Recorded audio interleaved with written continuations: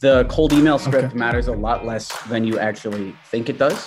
The two most important things for a cold email campaign are the targeting and the offer. So picking somebody that wants what you sell and then selling them something that they want to buy.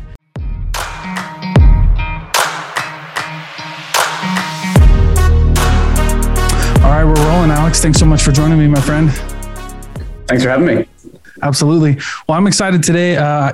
As we were talking about before, I've been in sales for a long time. I know you, you're the master of cold email, right? The author of the Cold Email Manifesto. You have a few different SaaS companies. Is that right? Or yeah, author of Cold Email Manifesto. We just had a 7-figure exit earlier this year on one of our SaaSes, and now I'm doing Omni.us, which is a cold email sending tool. Going to be the best cold email sending tool on the market. Heck yeah, man. Well, I can't wait to talk about that. But before we jump into all of that, I'd love to just hear about your story coming up. I like to hear about everything that that led you to this point. So take us all the way back. Like, how did you get to this point? Sure. So I started as a junior sales guy at an agency in New York City, and we had a lot of meetings coming in inbound, but it wasn't enough to fill everybody's calendars. So everyone else on the team would have a bunch of these meetings stacked up, and I would be there, just kind of picking up the scraps. So I took it upon myself to start generating leads for the agency, and eventually I was able to drive enough revenue that they made me the director of marketing. So I did that in New York City, used that as like a case study to start our own agency, used cold email to grow that agency, and have been just doing it ever since, making YouTube videos, writing books about it now, and hyping up the skill of cold email, because it really is a superpower. Being able to send an email to somebody that doesn't know you, pitch your product or service to them, and do it in a way that they actually respond to is key for literally everything, bro. Like we've got feedback from billionaires off of on Taplio. We've gotten enterprise clients like Tesla to sign up to some of our SaaS companies, and booked meetings with our agency with people like Dunkin' Donuts and JP Morgan Chase and stuff like that, all through the power of outbound. So I love it, man. That's what I've dedicated my life to now, is just preaching how cool mastering cold email could be. Heck yeah, dude. I like that. Now that's an interesting transition to go from junior sales rep to a marketing guy, right? Like typically in my experience, you see like reps kind of progress through like sales manager, and maybe they go to this new position that's like CRO. But it's interesting that you went from sales to marketing, because we both know that there's not really a huge difference, right?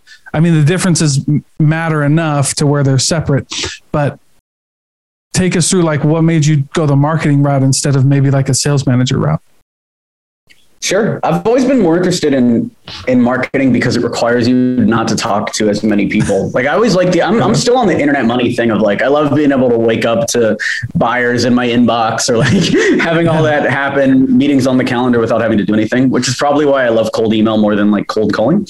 But the reason why I ended up more in marketing is because to generate these leads, it wasn't enough to go out there and do the traditional sales stuff, like go to networking events and shake hands. We had to get good at SEO. We had to rank in directories. We had to make YouTube videos and do all this content and cold email and outbound and stuff like that. So that was just the role where it came in. Also, I think it didn't help that there was already a director of sales that was in the position. So I wasn't going to take his job. And in fact, he's better at his job than I would have been at his job. So that's why we ended up in marketing, which is just lead generation, right? That's the difference, I think, in between marketing and sales. Sales is about closing, and marketing is about generating the opportunities. Sometimes marketing is also about closing too.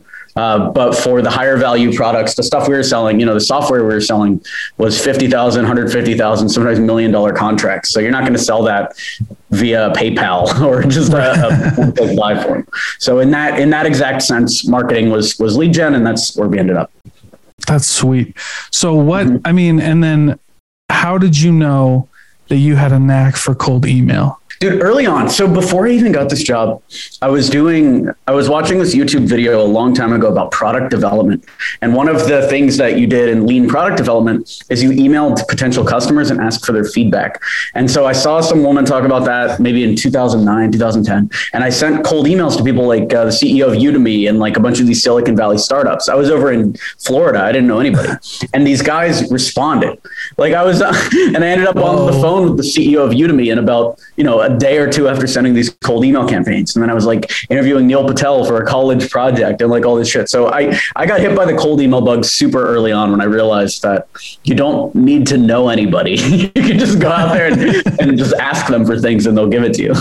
Right. Well, and I just made a video about this on my YouTube channel, which is like the number one, rule of selling is to ask. Like you never get anything if you don't ask. Right. And of course, and I'm sure out of all of the emails that you've sent, you've probably got a lot of no's, but the yeses matter more. Yeah.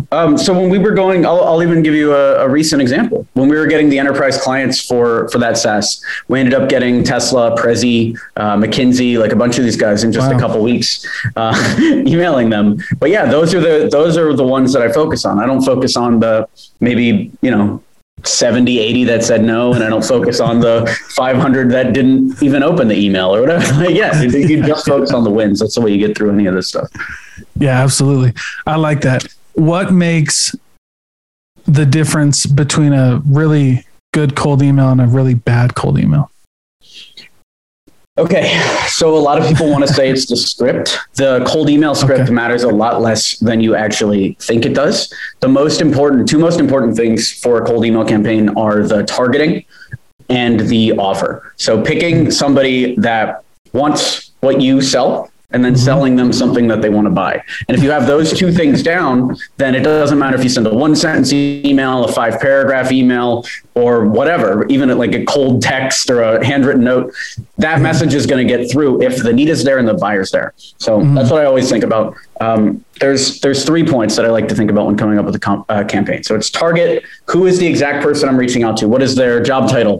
What is their company size? Then it's offer. What is the thing at the high level that I'm selling? Whether it's Facebook ads or mobile app development or marketing reviews, whatever it is. And then the third thing is case study. So what is the proof that I have that this works? Or what is the thing that I've done that proves that I'm the person to do this? And then once you have those 3 things, then the email kind of writes itself. So let's say, for instance, I'm selling marketing services like we do at X27, our marketing agency. And I'll say my target is directors of sales and CEOs at agencies in the United States that are currently sponsoring on clutch.co, right? That's how specific you want to get it. Then the offer would be improving their marketing. And the case study would be, I took Dom and Tom, a New York City agency, from 5 million in revenue to 6 million in revenue in 6 months. And now I have the case study. And so all I got to do for the email campaign is put that into an email, like, hey, Mark, saw your agency on clutch.co. Glad you're trying to grow the company. Would love to help. I just got Dom and Tom an extra $1 million in revenue in the last 6 months and would love to do the same for you. Mind if I send over a few times for a quick call? Yeah. That's all you need. That's great. Well, and it's beautiful too, because I love cold. I'm a huge fan of cold email. I'm also a huge fan of cold calling. I like it. It's fun for me. But that's the idea. And you know what's so funny is I love that counterintuitive approach, because people will spend so much time and money on finding the right copy in there, but their offer stinks or they're not talking to the right people. And so how do you figure out the right person to talk to? I feel like that's a big one, right? Like niching down or target market. Like when you're talking to sales guys, like that just blows right over our heads. And for me, that's been always the hardest thing. I start with the offer first. So I always try to take the offer to some place where it shows that they're clearly either making money, saving money, or saving time. And making money is the one that I really like. So for instance, when we were coming up with the approach for Omni, for our cold email tool, I wrote down 3 for each of these. I was like, what are 3 ways Omni will help you make money?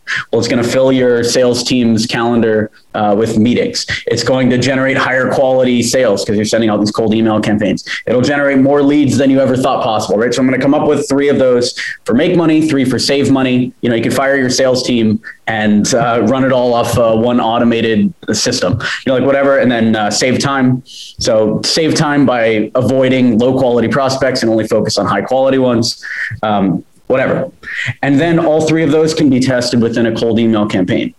So part of it's going to be gut feeling, but a lot of it's just going to be raw data, because then we'll take each of those. So we have 9, we'll take each of those and we'll send 200 cold emails using each one of those benefit statements. And then from there, we should have some data to iterate on.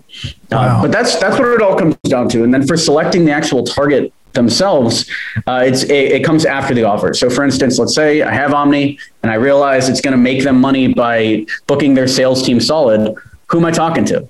I'm talking to either director of sales or a CEO, right? If I'm selling an SDR, sort of like maybe Amazon Web Service optimization, where I'll save them money on their server and their hosting costs. Who am I talking to? Probably the CEO or the CTO there. So the offer determines the targeting, right? You figure out who is going to actually benefit from this offer inside the company the most, and then that's the person you pitch.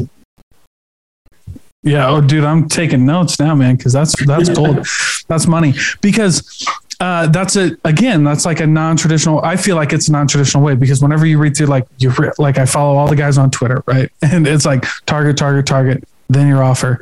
And I'm just like, dang, man, that's difficult. But that makes it more sense, right? Like, this is what I want to give to people, who's most likely to buy it, and then get after it. Now, I got a little ahead of myself, Alex, because I love the nitty gritty, but I also love the story. Like, how did you know? And I guess I kind of asked that earlier, but like, is this something that you always wanted to do? Like, you had your sights set on being in sales, being in marketing, and building companies, or did your life take a crazy turn? Ever since I was a kid, I liked Steve Jobs and I liked the business guys, and I wanted to have a nice conglomerate of companies, bro. I even remember as a kid stacking up like boxes and building skyscrapers in my mom's office. So yeah, dude, I've always wanted to do this. Yeah. What I mean, was that in your family? You grew up in like an entrepreneurial home, or? Yeah, my parents had their own office. They were selling medical supplies. My dad actually invented colored latex gloves. Oh, so there was a glove shortage, because apparently before like the 80s, doctors didn't have to wear gloves in their offices, and then AIDS happened, and all of a sudden everyone was like, well, you need to wear gloves now. And so there was a massive shortage. And my dad went down to Mexico and found a balloon manufacturer that was able to make these gloves. And it was just right product, right time, with a lot of cold calling, a lot of pushing. So I saw that early on. Yeah. Like family business, family office, all that sort of stuff. Wow. That's sick. So, I mean, you kind of, even back then it worked, right? Maybe it wasn't email, but it was like showing up on the door, knocking on the door. Well, that one was, hardcore cold calling. To medical offices, dentist offices, doctors' offices, that sort of stuff. Just like slinging gloves. That's the cool thing about it, right? Like, I love that, because there's a lot of talk on Twitter. I mean, we both are in there, right? Like, there's always a lot of talk on Twitter of like, get high value skills. And I'm like, and then they list a bunch, and I'm like, dude, just learn how to sell. And then find I heard Alex Hormozi say it. And he just articulated it well. He was like, find the highest price thing you can sell, learn how to sell, and then go sell it, and you'll make a lot of money. And easier said than done, but certainly like sales is one of the big ones, right? Yeah, this one, I'm still trying to find a product like this, bro, because it was super high margin. Right? It was like 90%, 95% profit margins. The customers were super easy to contact, right? You just call them and they answer the phone. And then it was an incredibly high demand. It's like they need gloves legally. Nobody else has them. So here you go. Yeah, dude. When you have that kind of like, when you have that, that kind of like what is it called? Anyway, when you have that kind of like backing of the government, like it's a law, I mean, then it's like, all right, well, now we just got to pick on, and if it's slim pickings, then you got a really high chance of being that. And okay, so for a lot of people, so you end up in the cold email world and the marketing world, right? And I mean, I know you get this all the time, but I'd love to like explore your thoughts on the people who will come to you with the concern of email, like being spam or like stop email. You know what I mean? Like, it's very typical. Like, I know what I would think when I hear that. I know what I think when I hear that as a lifelong sales guy, cold caller. But I'm just curious, like, how do you combat that with people who really need to get ahead, but they've got this wall of like, I don't want to be that guy? All marketing is interruption marketing. That's what I always say. Like, you're going to go to Facebook and you'll see a Facebook ad. That's the exact same as getting a cold email. So I just see it like that. Yeah. A lot of people say that Facebook ads are even kind of like more of an inbound marketing technique, but I think Facebook ads, LinkedIn ads, and all of those sort of advertising actually counts as outbound the exact same way. So I see it all as the same type of marketing. So if you're worried about running Facebook ads, yeah, you can be worried about running cold emails as well, but how are you going to grow? Yeah, that's true. That's right. I mean, I know, and it just seems so obvious, but I get in these, like, you know, whenever I'm like talking with people, because I'm like a freelance sales consultant too. So I'll just go to people and we'll do 100% commissions and we'll do that. And so, but what I do in there is I'll vet their offer and I'll vet their marketing plan, because I don't want to come in and have to redo this crap on 100% commission. But so when we're talking about it though, we'll be talking about it and I'll be like, well, are you running ads? Are you doing this stuff? And it's always like, you know, either they're scared of that, but that's an interesting way of thinking about it, because I've never thought of Facebook as like outbound. I've always thought of it as like the inbound, right? But it makes sense because you're interrupting someone's day. Someone's got to take time out of their day to fill this thing out because you caught their attention. And the script is a big deal, right? That offer and target market kind of come before that. But when you're writing the script, like, I mean, is there any kind of like what's the science behind writing it? Because when I first started writing, like, I'm a sales guy, like I'll talk your ear off and all these things, right? And we'll talk and I'll ask questions, right? Because when I was learning copywriting, the biggest thing that hit me was, like when you're in a sales conversation, I can get instant feedback. Like I can ask somebody, I can like go through a little pitch and then I can ask somebody for feedback and I can get it right away. And so we can kind of continue the conversation because I can like pivot in real time. And with copywriting and writing emails, like that's not always the case. Right. And so, how do you, well, yeah. So I guess with that as like where I'm coming from, what's the science behind the script? Or like, what do you tell people? The framework I like to use is called the 3 C's. So compliment, case study, call to action. Compliment, you know, like, hey, big fan of your company, love your growth story. Case study, you know, we just did this thing for this company and would love to do the same for you. And then call to action. Mind if I send over a few times for a quick call? So 3 C's, bro. That's all you need. Compliment, case study, call to action. And that's it for you. That's your bread and butter. Yeah, for the initial email, and then the follow-ups. Typically, I'll use one that's just a quick bump. So like, hey, name. I'm sure you're busy. Wanted to make sure this didn't get buried.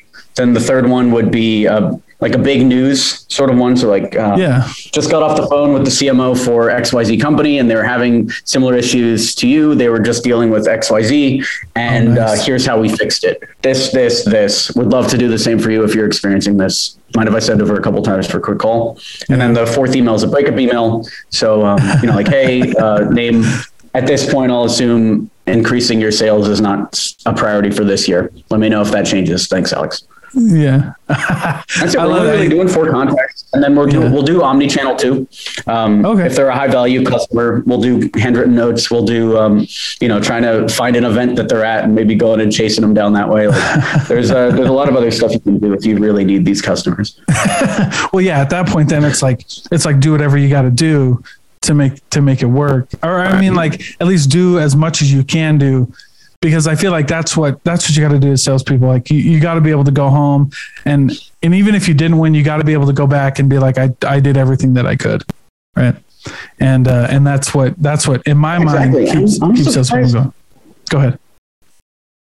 I'm surprised most people don't do it. And I think it's incentives. Like what you said, 100% commission based. That's all I do too. Like the 7-figure, the SaaS acquisition was exactly that. These guys had a SaaS company. I pitched them on taking over their marketing in exchange for equity. And then I just, you know, wrote their website and did all the marketing and took it up to the right valuation. And then we sold it. Like, and now I'm just doing that. That's where all my cold emailing is going now. I don't even run the agency or anything anymore because that's the biggest ROI on time. So I think once you get incentives aligned, it makes sense to just do as much as you possibly can to increase sales.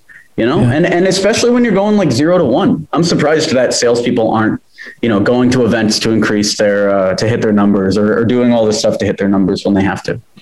Yeah. but you know what? I think what happened, okay. So I'm in Utah, and it's like, I don't know, they call it like Silicon Slopes, and there's a ton of tech companies like Adobe's here, and there's a ton of other big Qualtrics and all these guys. Right. But I feel like, but after I went into tech, cause I'm like from the point where it's like, we were always like, I've always been 100% commission for the most part. Right. Until I got like into management, and then it was a little different, but for the most part, like, I feel like when people are in tech, they get kind of like this entitled. So you see, like, I'm also pretty like involved with LinkedIn. And so you get all these like tech guys, these SaaS guys who are like, they have base, they're real cushy. They think the sales process is like months and months. And it's always just so funny because if you didn't have the base, how long would the sales process really take?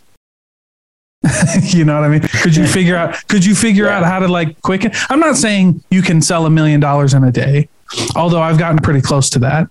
But would it change if you didn't have that cushy base and you needed it tomorrow? And I think the answer is yes. But now we've got all these guys who are like, if the base doesn't make sense, I'm not going to take the job. When it's like, dude, you're selling, like, these commissions are crazy. You should be in there hustling. And then you pass the buck to like the company. Well, like, the company's not sending me to these places. Like, the company's not doing this for us. And it's like, bro, we're salespeople. We kill. Like, we're hunters, man.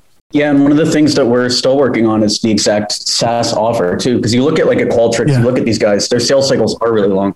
But if you look at the fast growing bootstrap startups that have the fully commissioned teams, their offers are different, bro. Like, they're doing, the sales guys are out there selling like a $2,000 onboarding call. And then the annual plan is not even commission. They don't even get a commission on that. So that's the sort of offer that we're spinning up now at our SaaS companies. I probably shouldn't even say this on a podcast, honestly, but like, you look at like how Connected grew, or you look at how some of these other SaaS companies grew. It's all that, because the biggest issue with giving commission to salespeople is, for SaaS, normally the commission is way too small. And when you want a bigger commission, you want to sell the annual plans, now the sales cycle increases. So the fix to that is the higher priced onboarding calls. Interesting. That's crazy, dude, because it's true. I actually left tech because I was okay at it. I did pretty good, but my love was always like retail, like B2C stuff. Because that's just where I shined. I love getting on calls with people and selling. But it was different though, because I just remember getting always like, also from management in the couple companies I was with. So I remember my last tech company, I read a few books because I was like, dude, they were a young company. I was like, we don't really have our messaging down. So if I'm going to succeed, I got to figure this shit out on my own. Like, I got to figure out how to pitch this. And I just remember like getting on calls and like figuring out like what worked. And I was like, oh yeah, this works. And then just like, hey, that's not what we do. And I'm like, what are you talking about? I'm like, I just sold it. It is what you do because it works. And I don't know, just like it's all the red tape that comes with like these Series A, B, C, like funding, and where you just have a lot of red tape. That's why I like freelance selling a lot, because you can do cold emails. You can really just take these companies and be like, hey, look, if you want me, I'll sell for you. I'll make it work. You don't have to pay me until you get paid, but let me do my own thing. And for the most part, it's like, all right, cool. Sounds good to me. Because it's a no-brainer. It's like, you get a professional sales guy to sell for you on 100% commission. All right, cool. That's what a lot of people do. I just don't think salespeople take advantage of that as much as they should. No, for real. Because I'm doing freelance marketing. I guess that's how you would call what I do through your lens. Well, yeah. Whatever you want to call it, I guess, right? Well, if I were you, I would just start taking equity in the companies and then push them. Because what I've been doing is we take equity in the company and then we increase the revenue by so much. This is what I don't understand, bro. The marketers are so shitty at their jobs that even for most of these SaaSes, you could add 20K, 30K of MRR, and then you're like a rock star and the company's now ready to sell. Because a lot of these indie makers, you might not see them if you're on money Twitter, but if you're on indie maker Twitter, these guys will brag about making $1,000 numbers in a year. Like, hey, it's been a long grind, but now we're ending 2020. We finally hit 1,000 MRR. So all you have to do is take that startup, promote it to your audience, or do cold emails, or even do like a small ad spend, and you could take them from 1,000 MRR to 30,000 MRR, like we did with Taplio, and then you're good to go. Dude, that's great though. It is, because I do. And that's interesting. So let's maybe talk about this, because I do get a lot of people on this podcast who listen, who want to do like freelancing stuff. Cause I'm not a 9-to-5 basher. Like, I mean, I'm part of a sales team right now, is like, I guess, quote unquote, like 9-to-5, but I also do all of my side gigs, which is like just selling and copywriting. And so when you talk about equity, I've always explored this, but I've never really known how to do it. But And I've always kind of shied away from like equity and like exiting, because like the normal freelancer probably isn't going to experience that. But if you're going to negotiate equity, like what does that look like? How do you begin that process?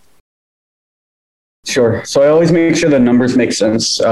I'll reach out to these people and I'll say, hey, I love your startup, and we'll start a dialogue. First of all, if they don't respond to like hey, I love your startup, then they're probably not going to be a good partner long-term.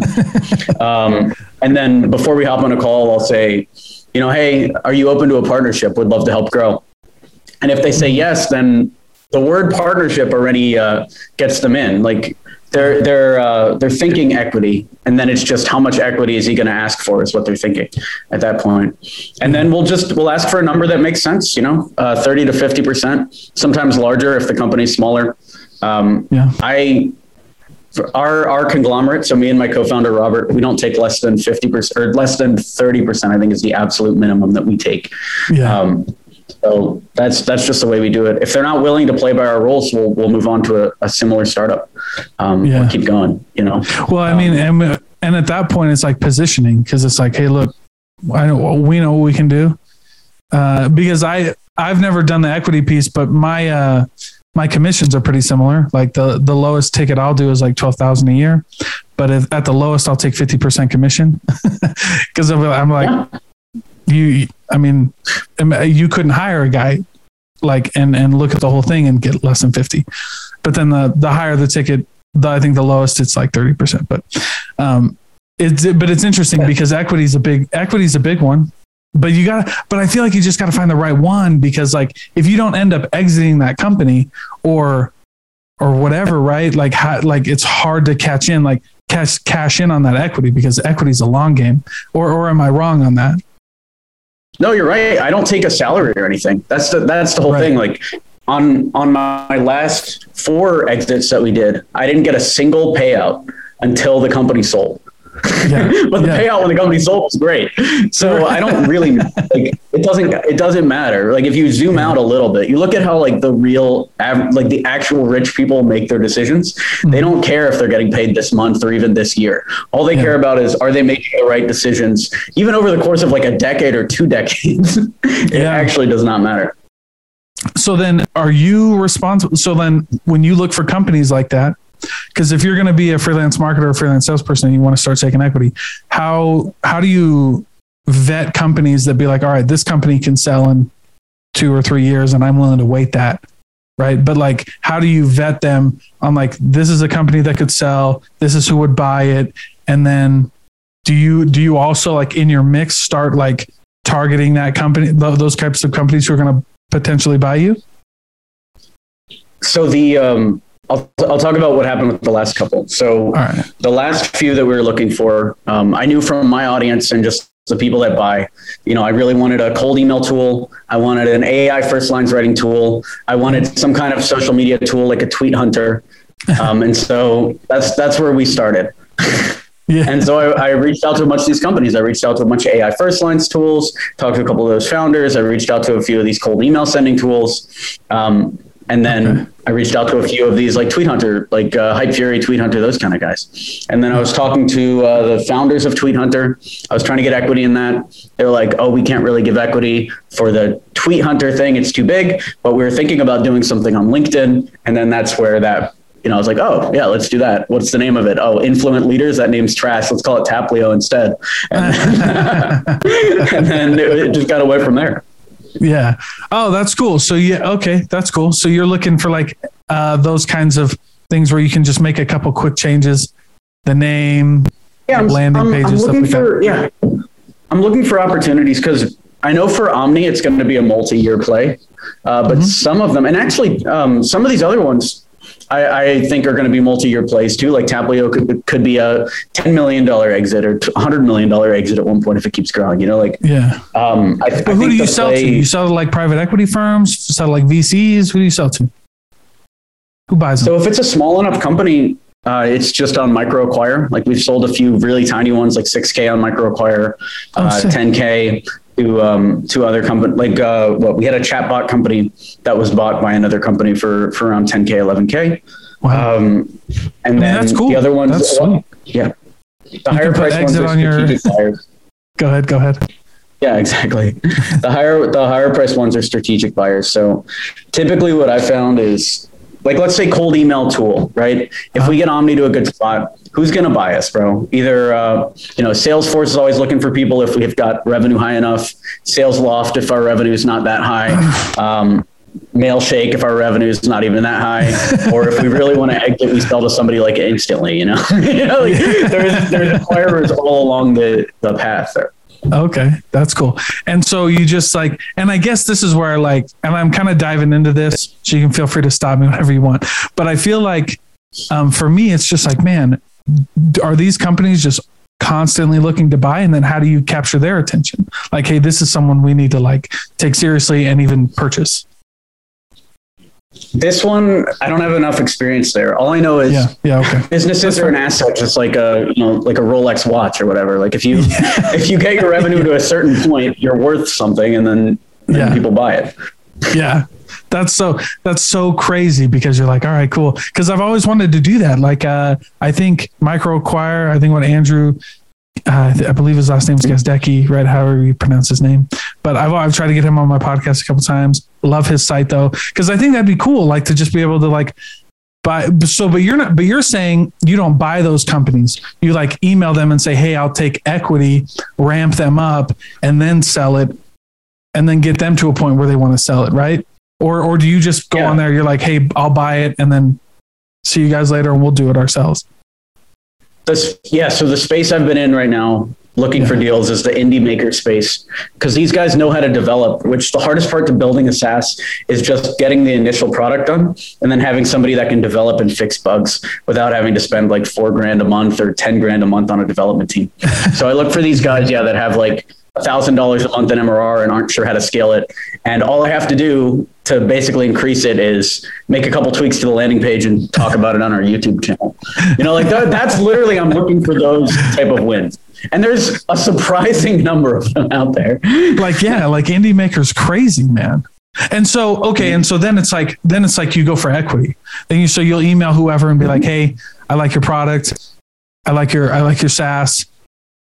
We scale companies and we don't charge. We just take equity when you sell.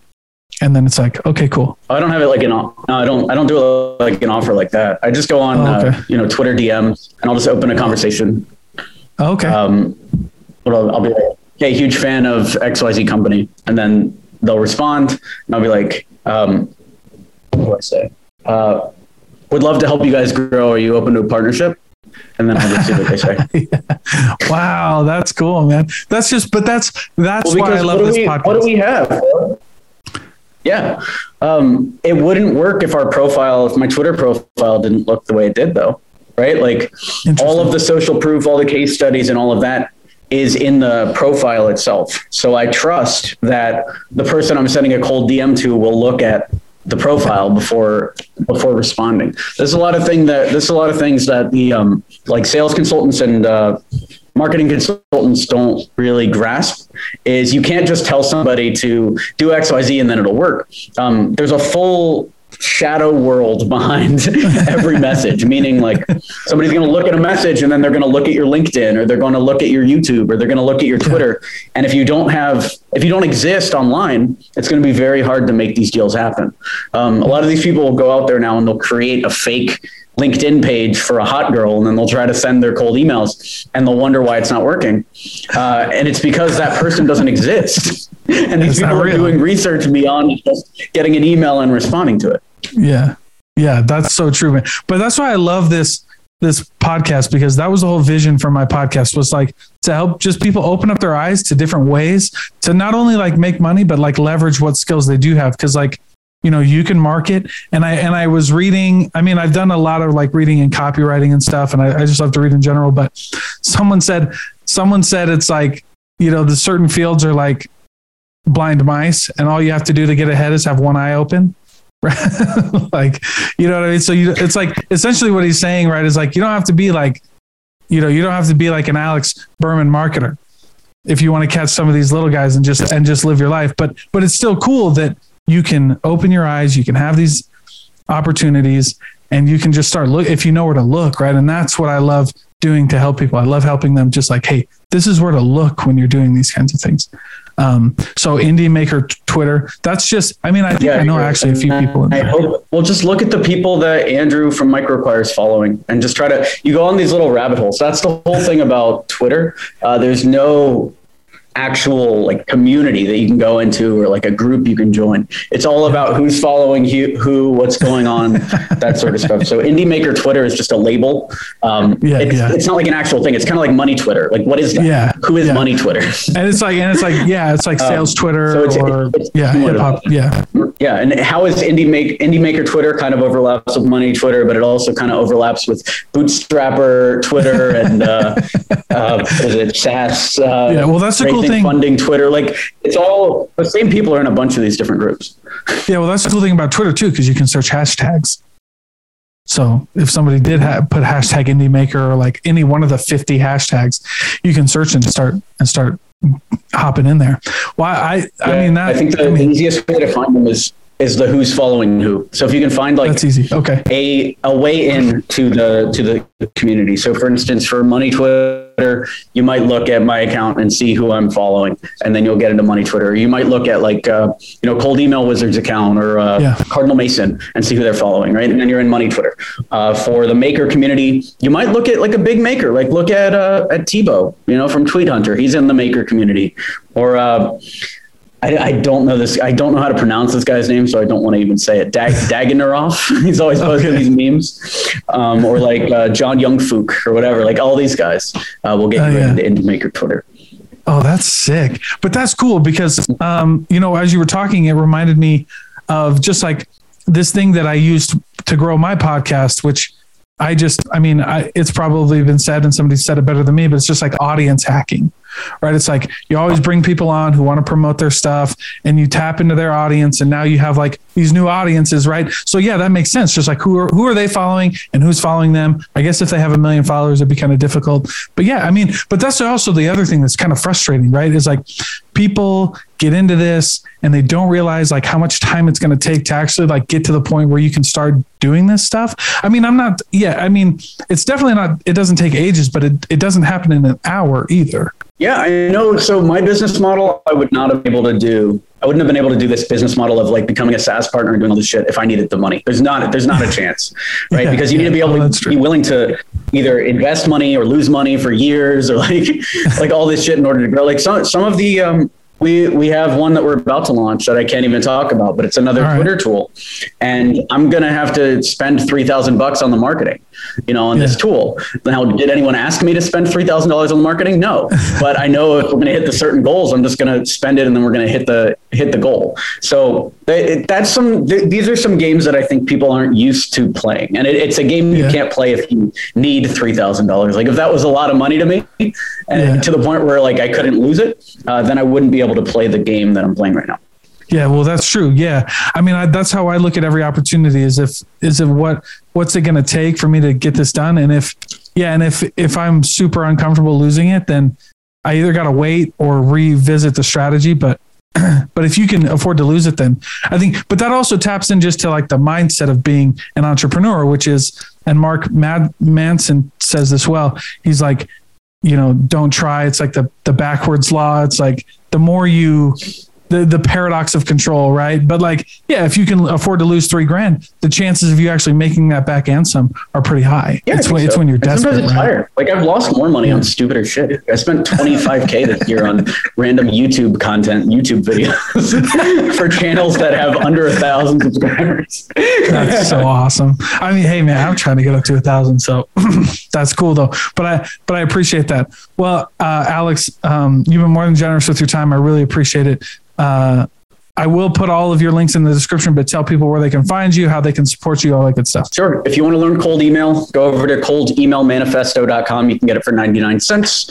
Otherwise, if you're watching on YouTube, go over to youtube.com/Alex Berman or on Twitter, Alex Berman. It's Alex Berman without the E.